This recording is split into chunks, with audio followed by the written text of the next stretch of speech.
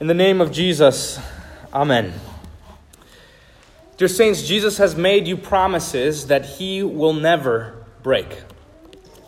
But the devil will try to deceive you and try to steal your comfort and try to get you to believe things that Jesus never promised to you. And when the devil gets you to believe in promises that God didn't make, then he'll get you to be angry with God for not keeping those promises. And one of the ways that the devil does this, in fact, the most damaging way he does this, is by convincing you that your life will get better now that you're a Christian. The devil sends out his wolves in sheep clothing to saying that if you're a Christian, you will be happier this life. That if you tithe more, then you'll get more money. Or if you pray more, you'll be healed of all of your diseases. That if you just trust in God with all of your heart, then you'll be successful in all that you do, whether it's relationships or popularity or sports or studies or promotions and the like. And the truth is, I don't even have to tell you who says this. You already know. You turn on the TV and you watch televangelists, you read their books, you listen to Christian radio, you watch popular Christian movies, and you'll see that they're simply getting rich on selling you a lie. The lie that when you're a Christian, you'll live your best life now, in this life. The truth is, I know that you're not so naive to fall into this nonsense. I know that you know better than that, and I know that if you've been here at Zion within the past 4 years, then me preaching on this is nothing that hasn't happened before. However, even though you might not buy into this prosperity gospel stuff, which is what it's called, and even though you might not flat out say that being a Christian will make your life better, the truth is that many times, deep down inside, you want to believe it's true. And many times you kind of do. Deep down, you kind of believe that being a Christian enhances your life in some way, shape, or form, temporally, here. Or at least that it should. And the reason I know this is because so many of you get discouraged when life doesn't go well for you anymore. When life isn't as good as it once was. And when this starts to happen, guess what happens? When life doesn't go well anymore, your faith in God begins to suffer. And you begin to question him. And you begin to question his word. And you ask, why, God? Why is this happening to me? And you ask this because in your heart you have this expectation that it shouldn't be happening to you. Or you have this expectation that life as a Christian should somehow be different. That it should somehow be better now that you're baptized. That it shouldn't be this bad. You have this expectation that life will at least be alleviated a little bit. That it would be a little better. That it would be carefree or filled with happiness. With less worry. With less problems. You have this expectation that God would somehow be keeping a promise that he never actually made to you. And what happens next is that you try to look for evidence of this. You try to look for evidence and proof that life is actually better now than the way it was before. That life is better as a Christian than as an unbeliever.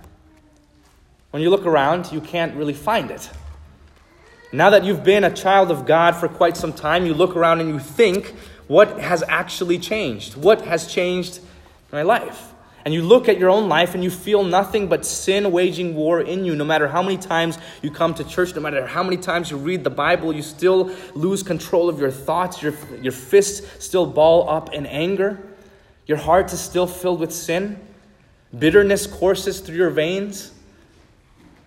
You make life harder for yourself and for others. And then you look at your body and you watch it slowly decay before your eyes. You see your memory fade and your limbs lose their strength. As dementia and Parkinson's and cancer and depression and anger and addiction wreak havoc on you. You age, you weep, you find nothing but trouble in all of your flesh. And then you look in your home and you find heartache and pain. You find that you argue with your spouse and your children don't respect you. You find that your finances are dwindling, that your bills are piling up. It hasn't changed now that you're a Christian. Then you look at the church and you see so much disagreement between members. You watch as they bicker and they gossip, and you see things done behind people's backs, behind closed doors, and you see outright misbehavior and rudeness to others. You see those who carry the name of Christ on them avoid and ignore each other, while you watch lifelong Christians suddenly refuse to repent and to forgive those around them. Then you look in this world and you see disaster after disaster, claiming heathens and Christians alike. And you think, what's the point of believing if I'm going to fall to the same troubles that they are? And you realize that Christians not only face the same problems as everyone else, but on top of that, they're often met with greater problems and problems of persecution. And you watch as the world makes Christians the butt of their every joke. And you watch as they label you intolerant or bigoted, sexist and judgmental for believing that the Bible is the very word of God which He caused to be written. You watch as you are blamed for being all that is wrong in this world. And when we see these things, we see it happen, we get discouraged. And when we get discouraged, we begin to doubt. And when we begin to doubt, we doubt God, because this life as a Christian, this life as His child, this life as a saint, marked as one who redeemed by Christ the crucified, isn't exactly going how we thought it would. We start to doubt God because we wanted Him to keep a promise that He never actually made to us. A promise to make this life better. In fact, so many people who fall away from the faith do so because they're upset with God for believing He'd do something that He never said He'd do.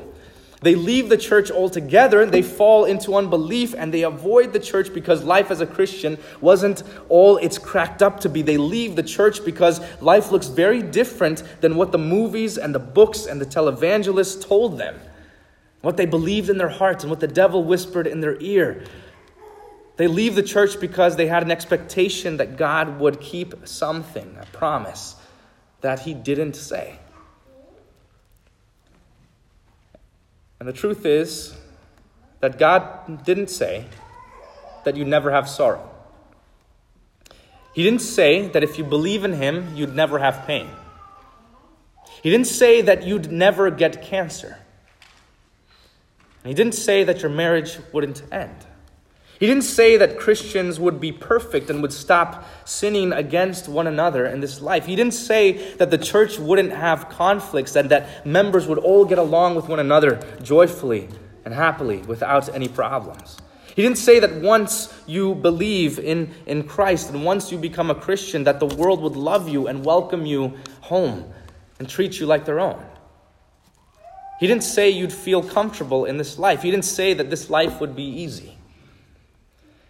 In fact, He has told us that this life would be filled with persecution, with hatred, with trials and tribulations. The first reading for today, this is precisely how Revelation chapter 7 describes this life. It calls this life the Great Tribulation. The Great Tribulation isn't some 7-year period of time that true Christians will be raptured out of and that they won't have to experience, as many churches will falsely teach you. And if you really pay attention, they're saying that if you're a good enough Christian, you won't have to go through such a tribulation. It's the same exact teaching, but just in a different form.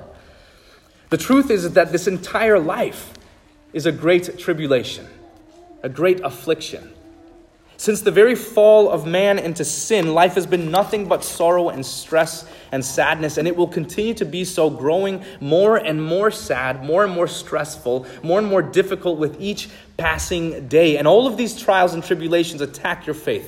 And what they do is they shake your trust in Christ, and they try to drag you into despair, leading you to stop believing in Him, to saying it's not worth it anymore. Why go to church if I don't have a temporal benefit, if I don't reap some reward?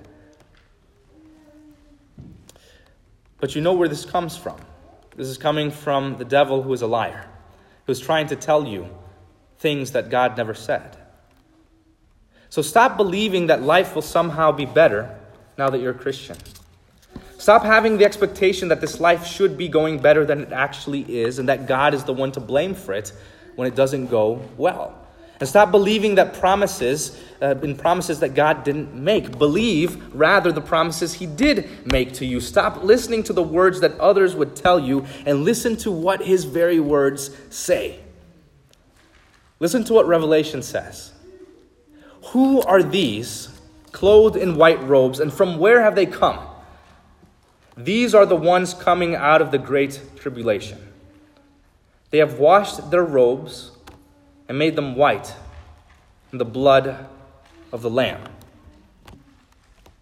So what does this mean? What is Jesus promising here?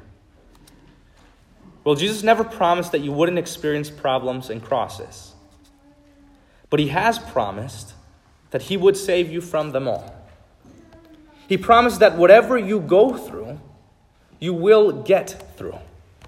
His promise is that the ones who are robed in white, the ones coming out of that great tribulation, the great affliction of this life, that is you.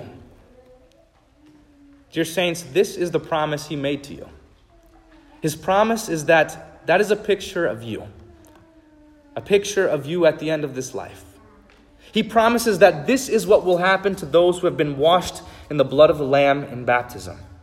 That's a picture of you who have trusted the wounds of Christ, who have clung to his blessed cross, who have drunk the blood from his side. That's a picture of you when you have been drenched in the bloody death of Christ, who have had your every sin washed away, and who have trusted in the forgiveness that Jesus won through his passion.